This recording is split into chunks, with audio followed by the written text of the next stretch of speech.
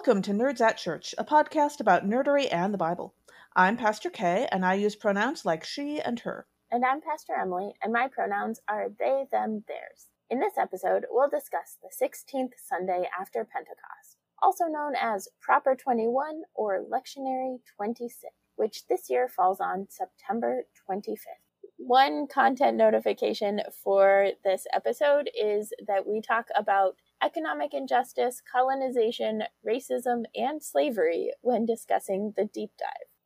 We also have some exciting announcements for you. So if you are listening to this before 6 p.m. Eastern Time on Tuesday, the day after it came out, then make sure if you are a Patreon supporter at the Who, Which, and What's It or higher levels, that's $10 a month or more, that you join us for our live Q&A. You can find the link on patreon.com. And if you sign up today to be a Patreon subscriber at the $10 or more level, you will have access. So go sign up, be a Patreon subscriber at $10 or more a month, and we will see you tonight. Also, for anyone and everyone, we have a new merch up at our merch store for those of you who have been longing to see expressed the constant refrain, murder, bad. We've got merch for you.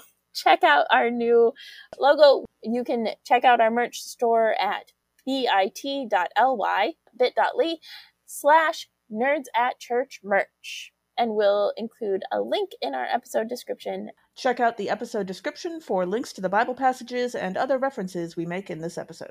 For our deep dive for today, we are diving into the concepts of economic justice and toxic charity. We hear a lot about charity and only a little about toxic charity. So toxic charity can be a lot of things. People occasionally talk about it as inspiration porn. Inspo porn. Yeah. Inspiration porn, when you're taking pictures or examples of people and basically turning them into examples of their marginalization.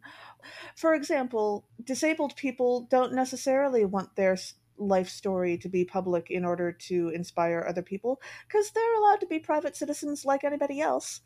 And also, 99 times out of 100, a person's life is not actually a simple parable with a happy ending. And trying to turn someone into an inspirational story when in fact their life is probably more complicated than that can go some very weird places. Yeah, it's also like, this goes around every once in a while. If a deaf child gets cochlear implants and hears for the first time, that is also inspiration porn. Most people in the deaf community would argue what is more beautiful is when a deaf child or a child of deaf parents first sees their parent talking to them in sign.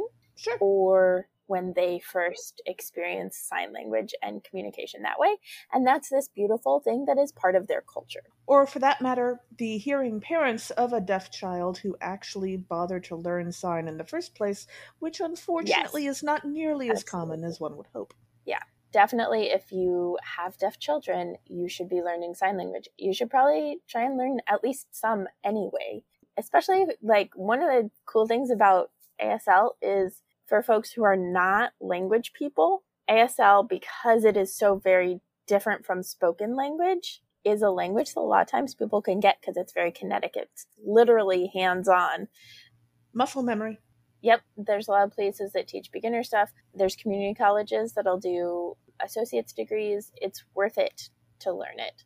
Yeah. I've been slowly learning, but not quite as fast as I would like to.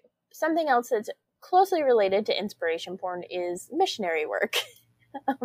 Particularly, and I have been guilty of this myself when I did not know better, taking pictures when you're on a mission trip with the kids, right? So the number of white people who take pictures with Black and brown kids on a mission trip. I have done it.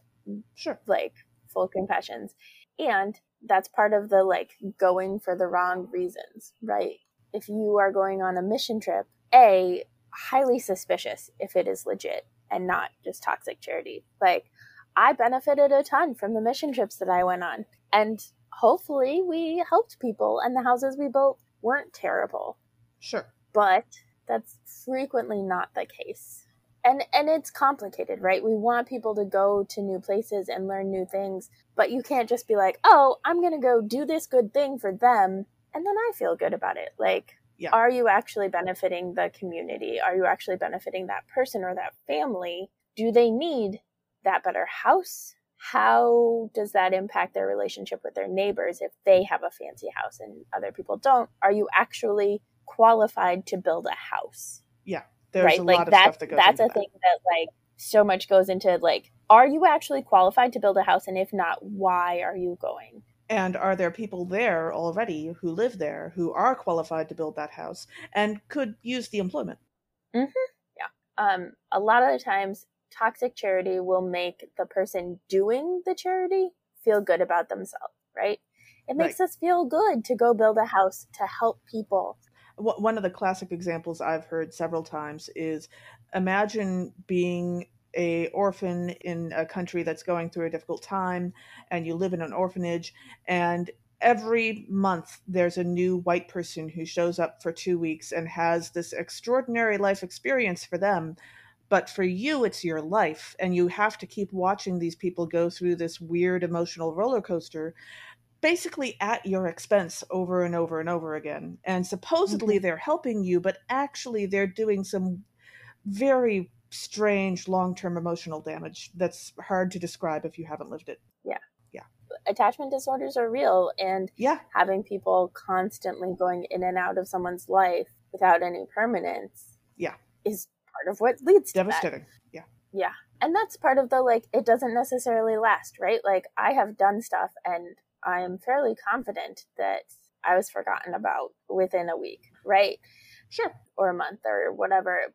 And there are some things that, like, I wasn't. And I was able to integrate into the community. And I don't know. Like, there are some things that are unclear. But it does raise the question from Friends, which, as a show, did not age well. But there's this one episode that's really good where Phoebe and Joey are having this conversation. And Joey's like, well, you can't do a selfless act. There's no such thing as a selfless act. If you do good for someone else, it makes you feel good. So it's not selfless. And Phoebe is like determined to find something, to the extent that she like gives money to PBS, even though she doesn't like PBS because of like a bad experience as a child. And so she gives all this money that she won because of this like finger that was in a soda can or something. And she's like, see, I found a thing. And it just happens to be that Joey is helping with the phone-a-thon that they're doing. And so she donates, and Joey gets on TV because of it.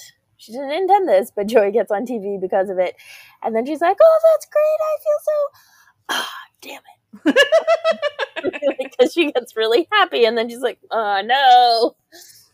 So yeah, it is not that you have to feel bad about doing good for others, but it is important who is centered. And we'll get into this more as we like dive into economic justice. But we have some great examples for you of toxic charity. Because why not? And, like, for the record, we are not trying to discourage you from helping people. That is not our goal here. Our goal is to encourage you to ask good questions about how you're helping people, how that help will last, and what the both short and long-term effects are of what you're doing. For example, after Hurricane Katrina, Brad Pitt and several other major stars got together to put together a housing project in the New Orleans area, and it was a very exciting project for a while there. Ellen DeGeneres did a big party as an unveiling of the thing. They made the houses very affordable for people to buy. They were not given away. And there were a lot of good environmentally friendly ways that the houses were adapted to make like the utility bills lower, that kind of thing. They had solar panels and so on. As it turns out, the houses were built by architects from various other parts of the world, not New Orleans, not familiar with New Orleans climate or weather. And, you know, if you're living in New Orleans, which gets a lot of rain constantly, especially in the rainy season, you really want to have, gutters. Like the disaster was, after all, about rain. Yes. And these houses did not have gutters. They had flat roofs that couldn't handle the rain. They were not built with mold resistant materials. There were several good things about these houses, but there were also several things that meant that they almost immediately started falling apart. Several of the houses have been torn down in the years since. The charity that built the houses originally, which was called Make It Right, has disbanded entirely and stopped answering phone calls. Oof. And those people can't get any help on their houses. A lot of the houses were abandoned because people just couldn't live there anymore. We have an article from the Guardian newspaper from the UK, which I hope means that the article is a little less biased towards the celebrities that American newspapers would tend to be. And according to that article, in 2018, only 6 of the houses were still in regular use of the 109 that were originally built, because they had fallen apart that fast. Wow. If I read that right. Yeah, it's a real mess, and those people don't have anyone that they can go to because the Make It Right organization doesn't exist anymore. And I would not suggest trying to sue Brad Pitt, because guess who has lots of money for lawyers? So Yeah. it's quite the example of toxic charity, and it probably ruined the lives of a lot of families who had one shot at owning a home and had that ruined for them. Yeah. If, however, you want to do a publicity campaign against Brad Pitt, that is significantly more likely to have an impact if it gets enough traction. I mean, sure, but also But that seems like it's also likely to involve lawyers, and they will not be working for you. But yes. Yeah, there's more space for publicity campaigns. You're more likely to win a publicity campaign than a lawsuit because of, like you said, Brad Pitt, lots of money. Yeah. But public pressure still has absolutely. Yeah, that does work. Currents. And on the other hand, a slightly more hopeful example is that for several decades, organizations that were trying to help farmers and ranchers with their various struggles in many developing countries did not always, especially in the 1970s, 1980s era, did not always pay attention to the local climate and habitat and take that into account when they sent various types of seeds or various types of feed for the animals. And that had some long-ranging impacts on the environments in many different countries, especially in Africa. And the good news is that a lot of those organizations have learned from their mistakes and are starting to improve noticeably on that front. And so we're grateful for that. But it's another example of having to think long term, not just short term. Yeah. Also, there's tied into that, this was not really intended to be charity at all, but in the space of agriculture and global agriculture, frequently countries are turned into monocultures to serve multinational corporations. And there's a lot that has happened for local crops where a big ag company like Monsanto will go in and find seeds from local farmers and get some of those seeds and then sequence them, do genome sequencing for them, patent the genome, and then sue those farmers in international court for using patented seeds, even though those seeds are the ones that they've been using forever. So copyright, patents, problematic. Yeah. Also, Operation Christmas Child. It is very nearly a golden calf for some congregations. It is horrible. So part of the way that it is toxic is you fill a shoebox with crap. You fill a shoebox with junk from the dollar store almost every time. So you're contributing to waste because the stuff is not great and it's usually plastic and made terribly and cheap. So you're doing the wasteful stuff in buying it. You're doing the wasteful stuff in sending it there. And the kids usually have to sit through a whole Bible study or have to profess a certain type of faith, all sorts of really terrible things. If you are doing something and you are requiring people to listen to you talk about God or faith, that is toxic charity. particularly because a lot of these boxes are sent to areas that are not majority Christian. They Mm-hmm. are intentionally encouraging children to renounce their own faith in favor of some usually very specific version of Christianity, Mm-hmm. in order to receive these boxes of toys. And then, of course, the toys are also terrible quality, but the kids want them anyway because they're kids. And it creates a really toxic environment. Yeah, don't do it. Just don't do it. Yeah. And then again, also in terms of long term thinking, one of the more famous charities in the world is the Gates Foundation, founded by Bill and Melinda Gates and also helped run by Warren Buffett. And they do a lot of work in Mm-hmm. public health. And a lot of their work is actually very good. Like, I've got no problem with them encouraging children to get their vaccinations. That's Mm-hmm. fabulous. Or That's great. like there's a thing that they did with yogurt that was like help the nutrition in a particular area that was malnourished. It was great. Yeah, they have contributed to funding medical research for a lot of different diseases and conditions that don't get as much funding as other diseases and conditions. Mm-hmm. They do a lot of good work. That part I have no problem with. However, there has been a growing amount of concern in the public arena about the Gates Foundation, particularly because they have an enormous amount of money and influence and no transparency or accountability whatsoever. They do what they want when they want because they want to, and that's it.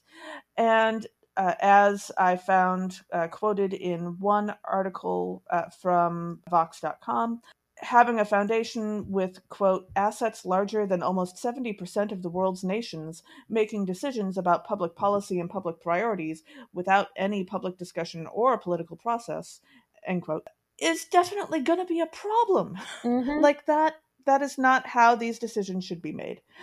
The work they're doing is good, but are they doing the work that's most necessary? We don't know because they're not telling anyone, or they're not bothering. If they're doing that research, they're not bothering to tell anyone about it. Mm-hmm.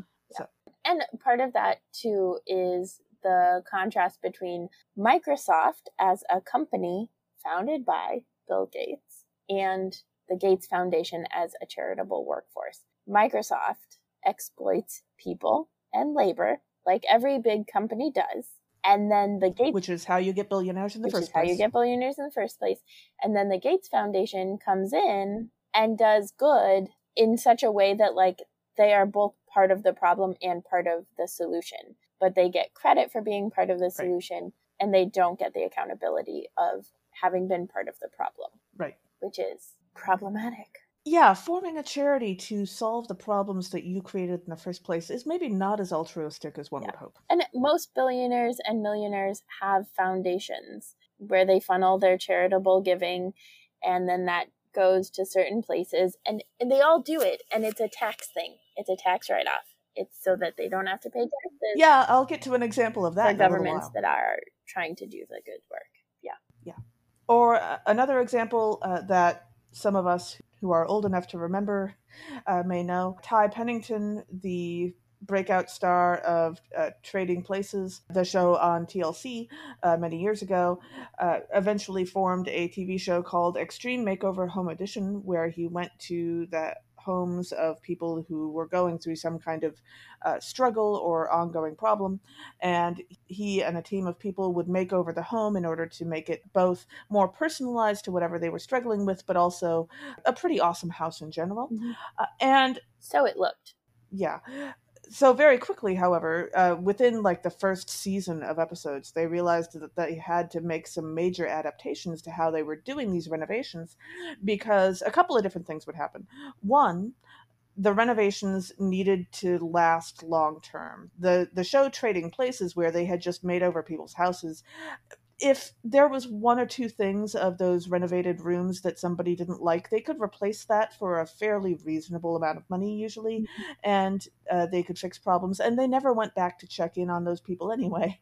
So it wasn't really a long-term thing. But if you're renovating the home of somebody who's, dealing with like a family who has a child who's fighting cancer. I remember there was a kid who was allergic to the sun.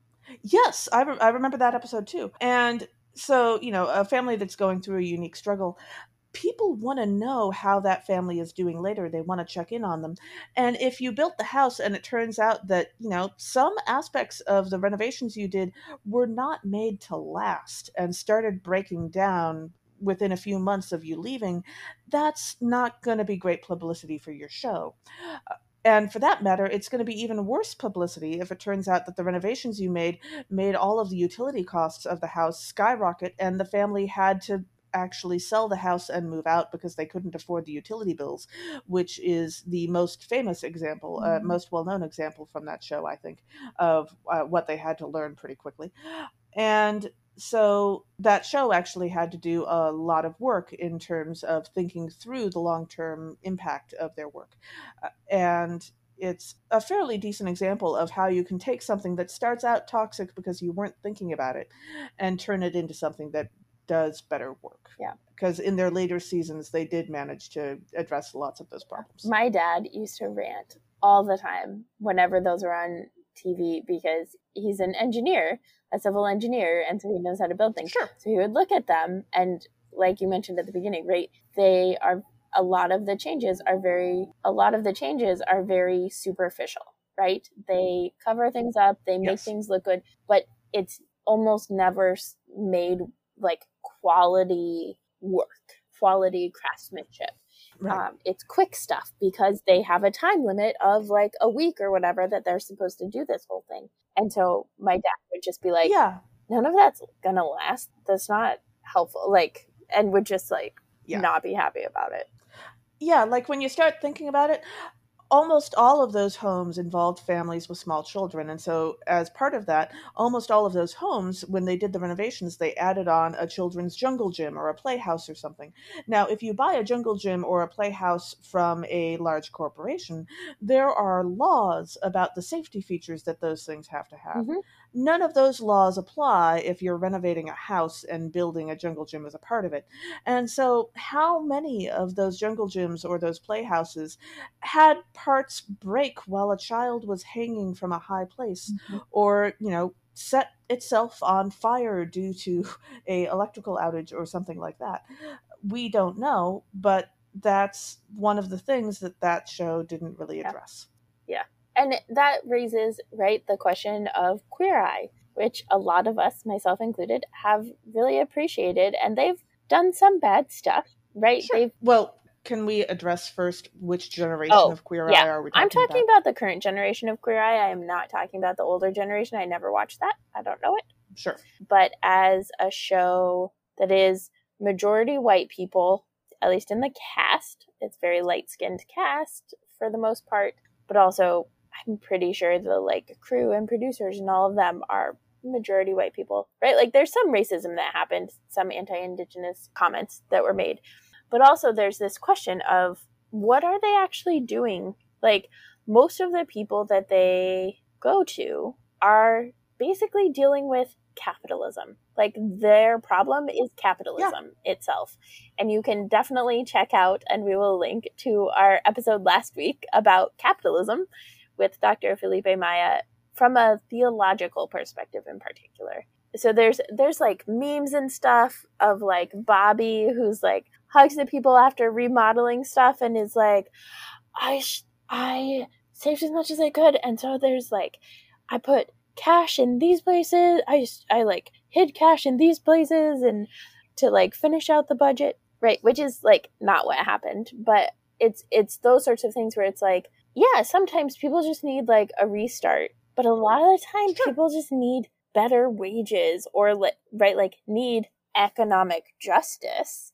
And so it's a tricky thing because they do get them nice clothing and not fast fashion clothing, right? Like they get them a whole new wardrobe, they get them clothes that will last, that sort of a thing. They redo part of their house or business or whatever. And we even see in one episode, they do like a whole barn raising, and they actually like show that they're like taking their time to do it because they have to lay a foundation first. And so they like talk about having laid that foundation, but it is, it's a complicated show. And for the most part, I think it goes well, especially for people who like it's connected to a business or something, because then it also has an influx of popularity and learning about the organization. And that sort of thing, but it's tricky and complicated. Yeah.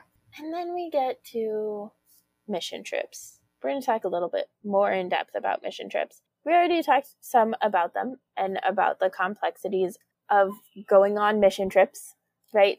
There are congregations who are very well off who go to faraway places to help, quote unquote, help people who look like them would not be welcome in those congregations, right? To go help Black and brown kids, but the Black and brown kids down the street or in the nearest city or in the next town over are scary and dangerous, right? The like racism that is so very built into the mission trips is very problematic and is one more level of the problematic stuff.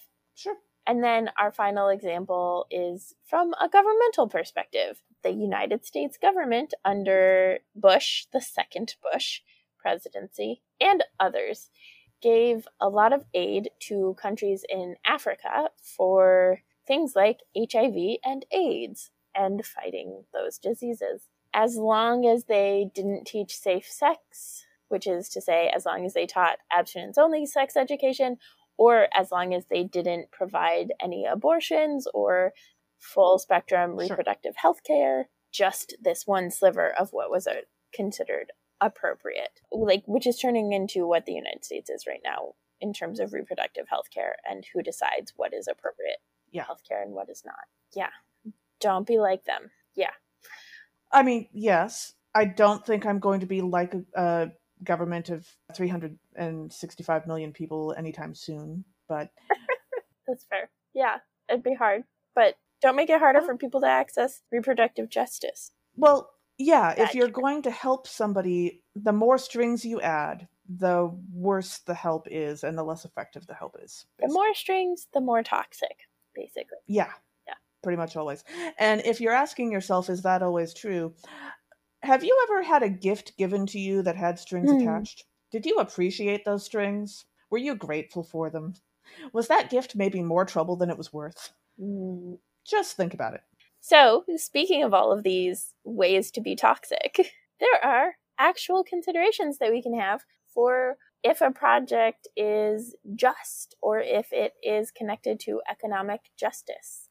There are some important questions, and part of it is we're going to do a very quick vocab lesson. But one of the most important things when considering economics and support and charity and aid and all of those things is to think about the history of why a country or an area is disadvantaged. And that includes looking at the language we use to talk about countries and areas. A country on the continent of Africa is disadvantaged because of colonialism and colonization. We have heard a lot about that recently.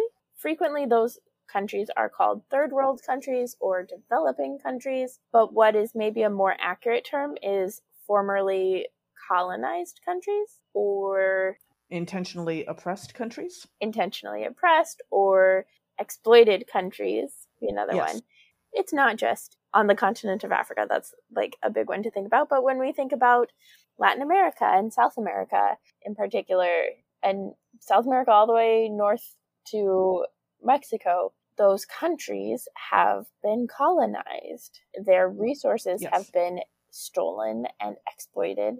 They've been exploited by colonizers. The indigenous people have been decimated. They are not third world or developing. They are countries that we have exploited, especially in Latin America and South America. It's like the Monroe Doctrine I think it was the Monroe Doctrine that was like, the Western Hemisphere shall be for the United States, is so problematic. It's bizarre to me that it ever was considered okay. Also, the U.S. did not, limit itself to the Western Hemisphere. It's true. But yes. It branched out a lot, but specifically that doctrine was about there, right? But knowing that history is vital to understanding why a situation is the way it is. It's intentional. Especially if that history has intentionally not been taught to you. So when you're considering economic justice and how to help people who are in trouble, it's a good idea to not just decide what other people need for them, but ask the people in that location or in that situation to identify the problems that are present, the needs that are present, and the best solutions available Mhm. for those problems and needs. Don't decide for yourself because you don't understand as well as they Yeah, do. the people who know the context know it better. They are the experts in that situation, and you should listen to them. Hmm. People who are in the location or who are going through that situation, when possible, should also be hired to do the work or to make the stuff Hmm. because you want to help their economy too. Importing the workers, importing the administrators, or The various other, supervisors and like, yeah. yeah. Importing all those folks does not actually help long term. What you want is to help that local economy. Hmm. Yep. And you can potentially help teach skills in that way too. If there are people who don't know those skills, you can teach them the skills to do that work. And then they have skills too. And that helps. All sorts of possibilities. Yeah. Yeah. And then, so we were having some trouble coming up with some models of economic justice. And then once we got started, it was pretty quick. But one of the people to check out is Muhammad Yunus, who received a Nobel Peace Prize along with his bank, which is a cooperative bank owned by those who are borrowers who do microloans. And he came up, I don't know if he came up, but he popularized the social business model. And what that is a business model within the structures of capitalism that dominate, but one that says instead of the only measure of profit is how much money is made, it instead says the measure of profit is how it benefits the community. And so Yes. the financial profit goes into development for the community, or if it's people who have plenty of money in particular, like that money doesn't just go to profit margins, but it goes into the community. If it's people within the community, it is a kind of we all rise together, right? Increasing someone's Sure. profit in that sense helps them be able to spend money on other people in the community and that sort of a thing. But it's to say the benefit to people and community and the environment is actually how we measure if a business is good and profitable. Sure. Awesome. Also, there are a bunch of universal basic income projects that are happening right now. I just recently heard about one happening in Des Moines. A lot of places have kind of started doing some pilot projects during the pandemic. I wish we all had. All of them have been proven to be very effective. But to say people get an automatic income because we need money to live and everyone deserves to live. Everyone has a right to live. Yeah. Wait, you mean there's a right to life? What? There's a right to life, liberty, and happiness in this country? I'm confused. Weird. Speaking of life. Speaking of which, we also have multiple studies from countries around the world telling us that healthcare that is profit driven and organized around what makes a profit is not as good as healthcare that is healthcare driven, that is trying to keep people healthy and help them be more healthy. And so when we provide healthcare in ways that, yes, do have to be paid for, but also turn out to be way more affordable when the entire structure isn't built on the concept of making a profit, it turns out that we all are actually healthier. Because if you can buy the tongue depressor for, basically cost rather than buying it at a markup, over the course of time, buying all of those supplies winds up being a lot cheaper. Mm-hmm. And it is going to be more expensive to take care of some people, and that's okay because everyone deserves to be taken care of. Also, healthcare in that realm, and we kind of got at it a little bit earlier, but the idea of like what gets funded, right? When it's a for-profit thing, companies are not going to fund cures for cancer, right? There are cures for diseases that are sitting on shelves because it is not profitable for the pharmaceutical companies who sell them. It is more profitable to manage symptoms than to cure disease. And not all diseases are curable, but like if you can. Right. And also, it turns out that when people have access to healthcare and are able to keep themselves reasonably healthy, they turn out to be, really helpful, useful, and even productive members of society who can help other people who are in need for other reasons. So, again, that is a social good. Yes. And it's not required to like help other people, but it is good. And also that just tends to happen because when you're not constantly in misery and struggling with your healthcare and in crisis mode, you are better able to and more likely to be able to help other Yeah, people. it's almost like we like being part of community. Yes. And while we're at it, having housing that is not entirely profit driven is also helpful because it turns out that if that your sole motive for providing housing is to make a profit, it's going to do weird things to the housing market, as we are all seeing right now in real time. Mm-hmm.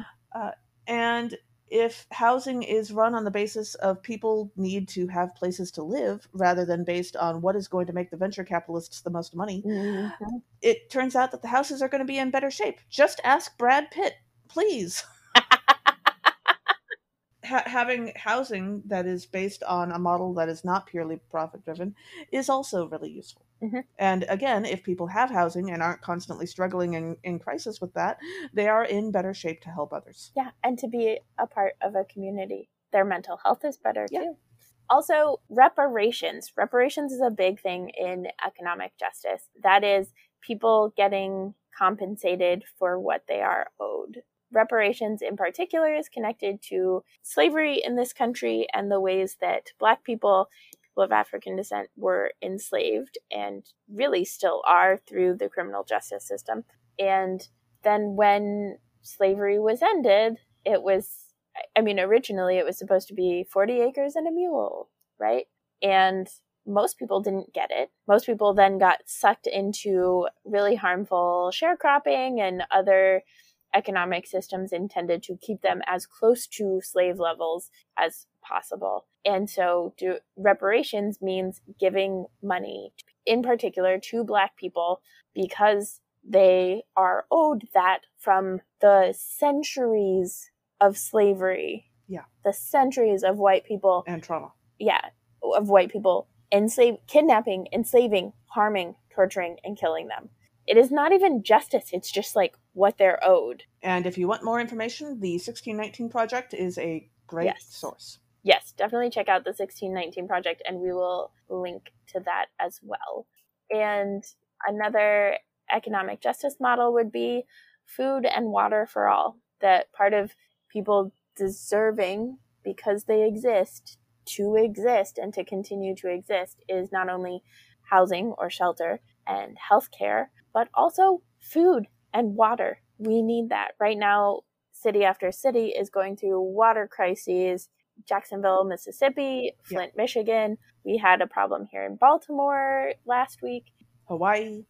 Everybody deserves water. There are reasons why there are places where you're legally not allowed to turn off somebody's water, somebody's electricity, because it could kill them. Also, SNAP benefits. Like, what would it look like if everybody had SNAP benefits? If everybody had access to a certain amount of money for food, because food is necessary to be alive. Yeah. And the more generous we make those benefits, and I'm not just talking about like the amount of money, but also just not making the benefits have strings attached, the better. I once had a conversation with a relative of mine who shall remain nameless about how, the problem with SNAP benefits is that you can, or with EBT benefits, is that you can buy lobster and steak with them. And I looked at them in some confusion and said, well, yes, but A, that is not very cost efficient, and people who need those benefits know that, and B, those people have birthdays too, and they're allowed to celebrate their birthday. That's not a crime. Yeah. So, like, why would you put that stricture on them when they're not going to be doing that very often anyway, because it's not like they can afford it. Yeah, SNAP benefits do not go nearly as far as people think they do. No. And while we're at it, another option is debt forgiveness. A lot of people, especially in the United States, are in a massive amount of debt, not because they were buying jet skis or fancy cars when they couldn't afford it, but simply because they had a medical condition or a medical crisis, or because they wanted to go to school to better themselves and got hoodwinked by people who, frankly, should be prosecutable for their crimes, by people who were, intentionally restructuring public education in the 1980s under Reagan to make it harder for people to be educated so that the populace would not be educated and would then just fall under the crushing weight of capitalism. Well, that was last week. I think this week we're more talking about the people in the 90s and Oh. the aughts, who and after that, who were telling young people who were fairly defenseless in these conversations that, oh, just, keep taking out more student loans. You'll be able to pay them off later, and you'll be able to live high at the moment, and it'll be great. And not, talking about the interest rates on these loans, that kind of thing. And so various types of debt forgiveness, especially though, I really want to emphasize the medical debt. Cancer should not wipe out the life savings of an entire family for generations. That's not how the world should work, and I think we can all agree on that. Student debt and medical debt, if those two were wiped clean, would have huge impact on the positive impact on the economy, but also in terms of the structures of racism that have impacted people, that have negatively impacted people of color, especially Black people and Black women in particular. Also, debt forgiveness for countries that have been colonized and exploited, and then their economies have been flipped and all of that stuff, and they're stuck in debt to countries and to the World Trade Organization, all sorts of the WHO. Like, Jubilee cut the country's debt, and they can actually, take care of their people. Yeah. And build up their It turns economy. out that Haiti would be in much better shape if they hadn't had to pay billions of dollars to France, because France, no longer had the slaves that they had gotten used to having. Which, Haiti shouldn't have had to pay that back in the first place, because slavery is evil. It's not complicated. Now, I realize that many of the examples of toxic or non-toxic charity that we've given already are somewhat unclear on various axes. The world is a complicated place. But also, there are some examples of people trying to do charity that we just kind of want to keep an eye on, because we're not really clear how this is going to work out long term yet. For example, Mackenzie Scott, who had the good sense to divorce Jeff Bezos, has become famous in recent years, since the divorce, for giving away massive amounts of money to different charities and causes. And for the most part, as far as I'm aware, the places that she has given that money have made enormous amounts of difference in the world. They've been to organizations that maybe weren't quite ready for that amount of money, but those organizations did have good levels of transparency and accountability, and it just took them a little longer to figure out how to use all that money than they originally expected in a few cases. That's fine. And Melinda Gates, now that she is divorced from Bill Gates, has also shown some interest in doing similar things. Again, like the Gates Foundation, this is a case of the work that they're doing is good, but also there needs to be some conversation about transparency, accountability, the decision-making process, all of that. Because when you've got an enormous amount of money going out into the world with no conversation at all, that can lead to some very strange things, as we've discovered previously. Or even more recently in the news, in the last few days, the owner of the company Patagonia has given away the company, essentially, is the way that the headlines keep reading. Actually, it turns out that what's going on is that he is going to be giving a lot of money to climate causes, in a good way, it sounds like, but also it just so happens that he will avoid a $700 million tax bill, and also avoid his kids having to pay a 40% inheritance tax when they inherit the company. So there's stuff going in several different directions there, and not all of it is being thoroughly reported, but we do have a link to, I am so sorry, Bloomberg.com, because, while Mike Bloomberg himself may not be great, actually Bloomberg.com does sometimes do decent reporting. And they have a further explanation of some of the ongoing issues with that situation. And one thing I will say that is hard to conceptualize is when it comes to economics, and especially when it comes to millionaires and billionaires donating money. Like Mackenzie Scott, great, I'm glad she's donating money. Her net worth is more than when she started giving the money away, right? To say I'm giving $1 million to something, to me or Kay and almost certainly all of our listeners, that's unfathomable. But to a lot of them, it's like $1 to us, right? It's not actually a high percentage of their net worth or their income. So that's another thing to pay attention to especially when we're lifting up famous and rich people for the charity that they are doing. Yeah. So, all of this information, what do we do with it? We have some questions to ask yourself when you are considering what you're going to do with your time, resources, and people. Yeah. So those questions to ask about what should we do next include, what is the history? What is the history of the problem you're trying to address and the area where you're trying to address it, and who has been involved? Who has the power in this situation? Who is the one that's not vulnerable in this situation and who will come out of this situation smelling like roses almost certainly no matter what?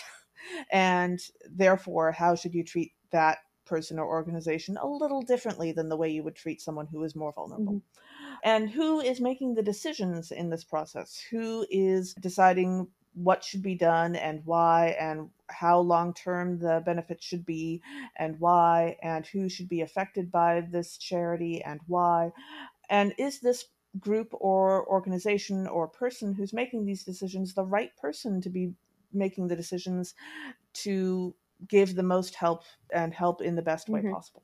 And whose voice is missing? Whose voice are you not hearing? Especially if it is someone who is local, if it is the local voice, the most impacted voice, and you're not hearing them. That's something to make sure you're paying attention to, and to make sure you know how money is attached to all of these questions, right? How does money relate to all of these questions? Yeah.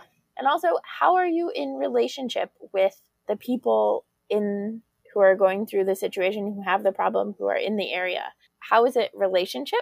And relationship means long term, not in and out. But how is it a sustaining relationship or a sustainable relationship? And how are the upstream issues getting addressed, right?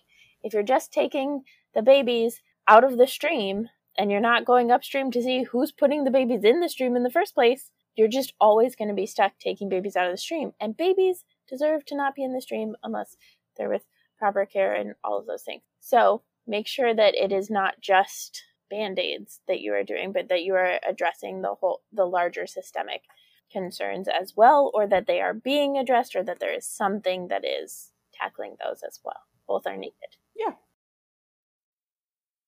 So as we jump into the readings for this episode, our first reading is from Amos chapter 6, verse 1a and verses 4 through 7. Amos tells the people of Israel that the wealthy who have been extravagantly self-indulgent instead of helping the poor will be the first to go into exile. So, one of the themes in this passage is self-indulgence. And it wouldn't be a conversation about self-indulgence if we didn't bring up Hunger Games and the people of the capital, who at the party that they throw for the victors, when it's Katniss and Peeta, literally drink something to throw up so that they can keep on eating. Self-indulgence at its finest, folks. Which I believe is a thing that the author stole from ancient Rome, actually. Oh, really? Yeah. Okay. And then as we dive into the verses, in verse 4, we read, "Alas for those who lie on beds of ivory and lounge on their couches and eat lambs from the flock and calves from the stall." And I was thinking about this and rewrote it a little bit to be, "Alas for those who buy art of elephant tusks and blood diamonds and send themselves into space for fun, and eat pangolin fetus soup and dolphin from their pods." All of these things actually happen. Oh, yeah. And you can check out, there's an article that we'll link to of like endangered species that are also considered food or delicacies. Yeah.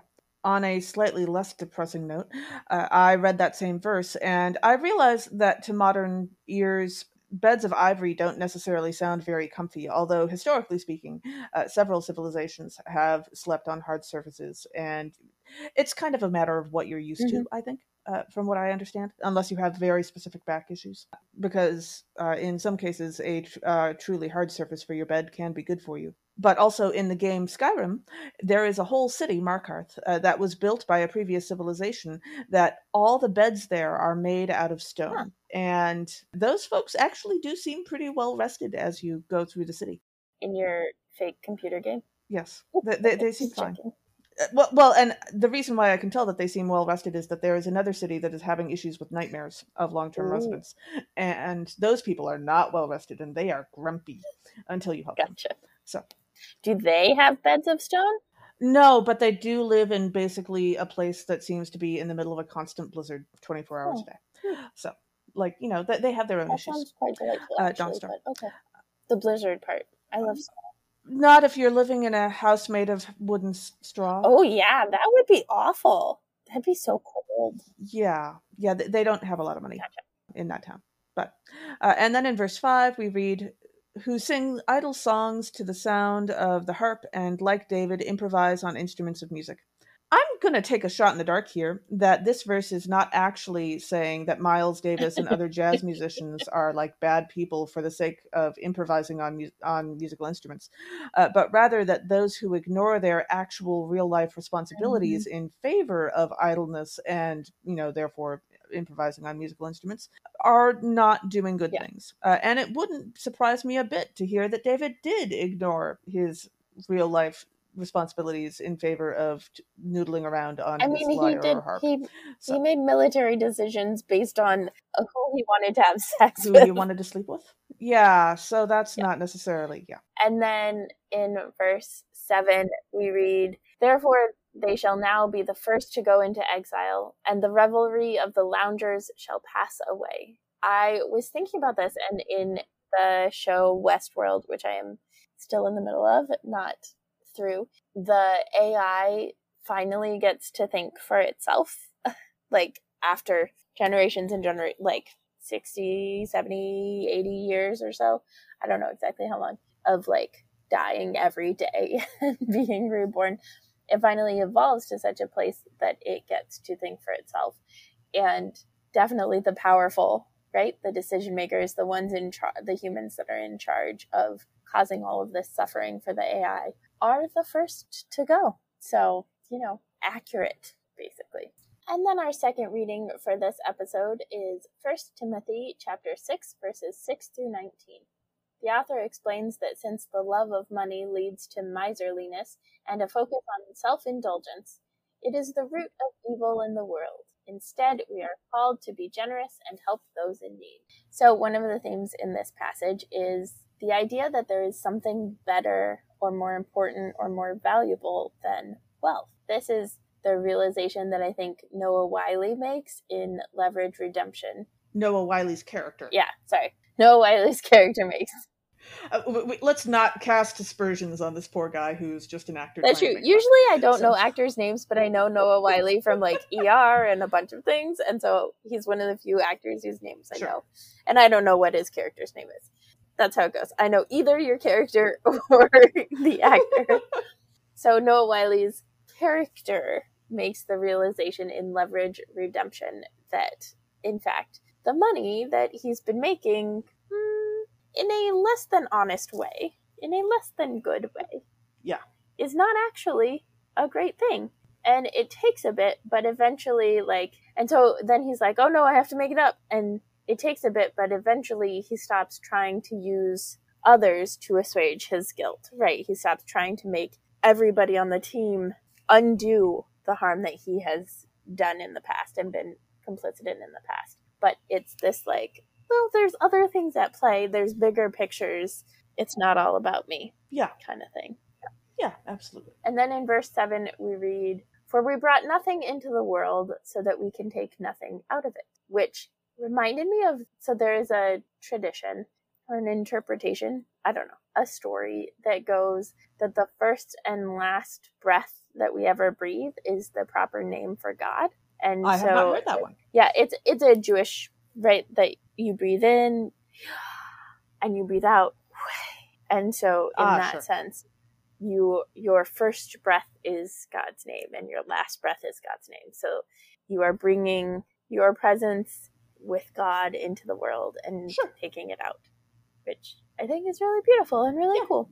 And then in verse 10, we read, for the love of money is a root of all kinds of evil. And in their eagerness to be rich, some have wandered away from the faith and pierced themselves with many pains. So I had a teacher once who actually like figured out a fake math equation for this that's much simpler than what I came up with. But I came up with a series of if-then type of math equations. So if less than 3 asterisk money sign equals the square root of evil times n, then less than 3 asterisk money sign squared equals evil times n, then less than 3 money sign squared divided by evil equals all kinds. And less than 3 squared times money squared equals evil times n being all kinds. Then less than 3 squared equals evil times n divided by money squared. Then less than 3 equals the square root of evil times n divided by money. So love is the root of all kinds of evil divided by money? See, I like this better than the version that a high school classmate of mine tried to come up with one day that started with women demand time and money and therefore women are the root of all evil. Which... that might have been... Yeah. This is much less misogynistic. Although I think the less than 3 part turning into a heart makes a lot more sense if you're looking at it than if you're listening to you talk about it on a podcast. It's true. So, it's true. I thought about just saying heart, but I couldn't resist. Hashtag right. I love math. And then in verse 13a, we read, "In the presence of God, who gives life to all things." So I'm going to assume that the author means that God gives life to all things that, have life, and not that God also gives life to all the inanimate objects as well. What about invisible friends? Snuffleupagus? Well, invisible friends are not inanimate objects to begin with, that we know of. Because if God gives life to inanimate objects, then I have some apologies to make. I'm just saying. I don't think my dishes would like going through the dishwasher, even though I love it when they go through the dishwasher. Wow. And this reminds me of in NADPod, Not Another D&D Podcast, which is a podcast about D&D for grown-ups, there was one campaign where a character temporarily brought a spoon to life who was named Spoonie. And, Spoonie was great fun, but also that's probably not what God is up to, for the most part. I'm just saying. Yeah, as you were saying that, I was thinking of Hobart, which was the dishwasher at camp. And we definitely would change part of Hobart's name. We'd put masking tape up and finish the name in all sorts of funny ways, especially thematic with the whatever the day or theme was at camp. It was great. I like Spoonie though. I'm a fan. Okay. I would like a Spoonie, please. Yeah. In verse 16, we read, "It is he alone who has immortality and dwells in unapproachable light, whom no one has ever seen or can see. To him be honor and eternal dominion. Amen." So it's not terribly clear if this verse is talking about Jesus or God. It's probably one of them, but you're not entirely sure which one the author is talking about. But either way, let's be honest, the author is wrong, okay? Poetic language is great for a lot of things, but you don't actually need to let it drag you into full-on lying, because people have seen Jesus. And also, well, Jesus' immortality is a conversation topic because Jesus did die. So that is a thing that happened. And Jesus said that people who have seen Jesus. Yeah. And also people have seen God, because don't forget the pillar of fire or the pillar of cloud. And for that matter, all sorts of other times when people have seen God. So either way, the author is wrong. And don't let poetic language drive you to actually lie, is my point. In the Young Wizard series by Diane Duane, wizards have to be extra careful of what they're saying and exactly how they say it when they are using the magical speech, that is speech with a capital S, because when they speak in that language, if they say something that isn't true, it becomes true. And that can be a problem. If you call someone a name in the speech, they could become that thing. It depends on a few other things too, but you want to be careful about what you say when you're using that language, the magical language. That's dangerous. That's part of their training. And then our gospel reading for today is from Luke chapter 16, verses 19 through 31. Jesus tells the parable of poor Lazarus and the rich man to illustrate that the first will be last and the last will be first, reinforcing the important role of the Hebrew scriptures. I would also like to point out that this Lazarus is not the Lazarus who Jesus brought back from the dead, who is his friend who lives in Bethany. Different Lazarus. Different Lazarus. Totally different. different gospel, in fact, I think. Yeah, because Lazarus is in John. Yeah. Mary and Martha are in Luke, but Lazarus, Mary, and Martha are in John. So different gospel, different. Except that it might Lazarus. not be Lazarus, Mary, and Martha, because Well, yes. Which episode did we it might talk just about be that in? Lazarus and Mary. We talked about that in an episode. I don't remember which one. A few times. Yeah. So one of the themes for this passage is the idea of entitlement. This is something that the rich man has a lot of, that he thinks, even after dying, he thinks that he can order people around. And it is also definitely the perspective of Earth and / the United Nations, which is like Earth and the moon, in the show The Expanse, for like basically the entire show. They just feel like they are entitled to all of these different things. They're entitled to the resources, they're entitled to leadership and governance of the ring, all sorts of things, because that's where humans originated. I do, however, want to take a moment to point out that the way you're using the word entitlement and the way that, say, the American government uses the word entitlement are two very different things. Yes. Because a government entitlement is something that you are actually entitled to because, say, like Social Security, you've already paid into it.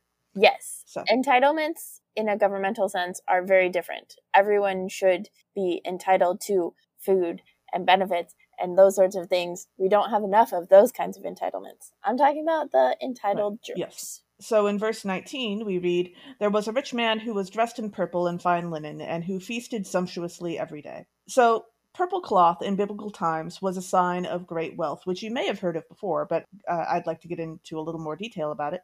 The reason for that is because the dye, which was called Tyrian purple or Phoenician purple, was made from an extract of a particular kind of tiny sea snail. And it took a ton of work to make. You basically had two options. You could poke the snail, which would make the snail make the extract, or you could kill the snail and extract the ink from it. And either way, it was a lot of work, and these were really tiny snails, and so you could have a whole bunch of them and you still wouldn't get a lot of dye out of it. For particulars of exactly how much work that was, according to one article, which we will link to in the episode description, 12,000 snails made enough extract to make 1.4 grams of purple dye, which was enough for one garment. So Wow. 12,000 snails. Okay, so we are talking a ton of snails. Making purple dye was a lot of work. And the reason why this was so important was there was no other good way at the time to make a purple dye that actually lasted any length of time and didn't also like give the garment a terrible smell. I assume that dead snails didn't really give a great smell either, but like once you worked your way down to the extract instead of the snails themselves, that was not so much a problem. There was also a related snail that made the color that we now call royal blue, which is where it got its name, because for a long time there, only royal people could wear that shade of blue because it took so long to make the snails make the dye. But also, those snails are less well known, and the fact that blue could be expensive to make back then was less well known because there were lots of other ways to make blue dye, different shades of blue, not exactly royal blue. But the color blue itself was less prized because there really was no other good purple dye at the time. By 400 AD, only the Roman emperor was allowed to wear purple in the Roman Empire because of how difficult this was to make. So this imaginary rich guy in Jesus' story is bizarrely, unbelievably rich. Like, very possibly past Jeff Bezos and Elon Musk. Wow, that is rich. Yeah, because he has to be able to wear the purple and challenge the emperor so he doesn't get in trouble for wearing the purple. Yeah, well, yeah. At this time, very rich people were allowed to wear purple if they could afford it. They didn't actually have the sumptuary laws that kept rich people away from it back then. It wasn't until 400 AD that it actually became more and more difficult to make the dye as time went on, because it turns out that if you keep killing 12,000 snails, you have fewer snails. Yeah. Weird. So later on, it was harder to find, but. Yeah. I like that you're wearing a purple shirt as you talk about this. I hadn't thought of that. And then in verse 21, we read of Lazarus, who longed to satisfy his hunger with what fell from the rich man's table. Even the dogs would come and lick his sores. And this made me think of Dante from Coco. So Dante is the dog that Miguel loves and has like pseudo-adopted, who then becomes his alebrije. And so, like, gets wings in the, like, afterlife part. Because all dogs do go to heaven? Indeed. But so then it's like Dante in the sense of, like, caring for Miguel, but then also, like, even becoming the angels carrying Lazarus away. I love it. Sure. Yay, Dante. And in verse 24, we read, "The rich man called out, 'Father Abraham, have mercy on me, and send Lazarus to dip the tip of his finger in water and cool my tongue, for I am in agony in these flames.'" And this is like one of those things where, like, small relief is more important to this rich man than a repentance that might actually lead to life, right? Yeah. He's not interested in, like, I have done something wrong and and there are ways that I can make it right. He still wants Lazarus to serve him, which goes back to the entitlement, being entitled that I mentioned at the beginning of this passage. Kind of like how Wile E. Coyote's animosity and disdain for the Roadrunner gets in the way of him living his best life. Like, he's so hell-bent on literally destroying the Roadrunner and it never works, that he doesn't get the chance to, like, live his best coyote life. And then in verses 27 and 28 we read, "He said, 'Then, Father, I beg you to send him to my father's house, for I have 5 brothers, that he may warn them, so that they will not also come into this place of torment.'" I don't know that I can explain exactly why this is, but when I was a kid and I read this story, I became convinced that this rich guy wanted to save his brothers by warning them, but he didn't want his dad warned. Like, somehow that is how this story came across to me. Warn my brothers, ignore my dad, but they live at my dad's house. And I guess it could go either way. The sentence is just phrased a little oddly. I think there's definitely a way that you could make it very clear that he wants his entire family warned, you know? I don't think that would be hard. But the way it's phrased, it kind of sounds like he wants to warn his brothers, but not his dad. And if I was concerned with the eternal condemnation of my family members, I would hope that I would want to, phrase my request as carefully as possible. Granted, he is, a little busy, what with the whole being tormented thing, so I suppose he's a little distracted. But I also hope that God is not as particular about grammar as the community in the book The Giver by Lois Lowry is. But still, it seems worth paying attention. Like, if you're going to ask God for something, pay attention to how you phrase the request. That seems reasonable. That's true. I agree. There was a whole episode that I just watched of What We Do in the Shadows about how you request things. But now it's time for our lovely segment, Let's Make a Muppets Musical, where we cast Muppets and occasionally token humans to be in the Muppets musical we might make of these readings. So, okay, do you have any ideas to start with? Well, as I was reading 1 Timothy and thinking about miserliness and self-indulgence, and particularly as money is the root of all evil, I was reminded that for Statler and Waldorf, I don't think money is the root of all evil to them. They, have nice tuxes. They seem okay with money. It's kind of hard to tell. You don't really see a lot of their life. But for them, I think incompetence in show running is definitely the root of an awful lot of evil, because they have opinions, right? So that's fantastic. They do definitely have lots of opinions. I was looking at the story of the rich man and Lazarus and thinking of, like, Elmo as Lazarus. Like, it's interesting because we don't hear from Lazarus at all. Yeah. He doesn't say anything, but Elmo just gives off this, like Abraham could totally be snuggling Elmo. Big Bird as Abraham. Okay, yes. Big Bird as Abraham, I'm on board with. My issue with Elmo or anybody that cute as Lazarus is that Lazarus, goes through some serious suffering first. And I don't want to see Elmo do that. I don't want to see anybody do that, but I especially don't want to see poor little Elmo do that. So who would you cast as Lazarus? Well, okay, so in this parable, you definitely have to have the rich man be the person, right? That's the human being in the scene. Yeah. Because if you don't want a Muppet to be Lazarus, you definitely don't want to see a Muppet being tortured in hell. That is not what this musical is about. Gracious. Sentences you never thought you'd say out loud, number 573. Yeah.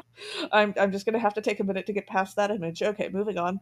As for Lazarus, I think my issue with Elmo being Lazarus is that Elmo is fundamentally a child. And Lazarus is not a child. Lazarus had a long life of suffering. And so I think it would have to be someone older. And there are older Muppets. I wouldn't wish this on anybody, but in terms of who has the emotional breadth to pull it off, What about Beaker? Maybe, but especially what with the whole not talking thing, I could see that. Yeah, seeing Beaker in a scene without Dr. Honeydew seems a little odd, but I suppose that's certainly possible. Maybe Honeydew fired him, and that's why he's poor. That seems like a terrible concept. But yeah, because Honeydew is all of a sudden going to be the rich man. yeah, I suppose I've also always pictured Lazarus as like just generally being grumpy, even if he doesn't talk, and so I was kind of thinking Sam Eagle could probably pull off the angry glare that he might have. Interesting. When you started to say grumpy, I was like, oh, Oscar the Grouch is already literally in the correct position for it. Oscar would actually be a decent, and Oscar arguing with the dogs who are coming to lick him would be, that would actually work really well. Who's the rich? The rich man. Well, if the rich man is being played by a human, who do I want to see being tortured in hell? Again, not a sentence. Or who would be able to play? Who could pull off the entitled? So arrogant that even when they're being tortured in hell, they think they can order people around. We've come up with a list of actors to play characters not that dissimilar from this before, and all of them seem to be white guys with British accents.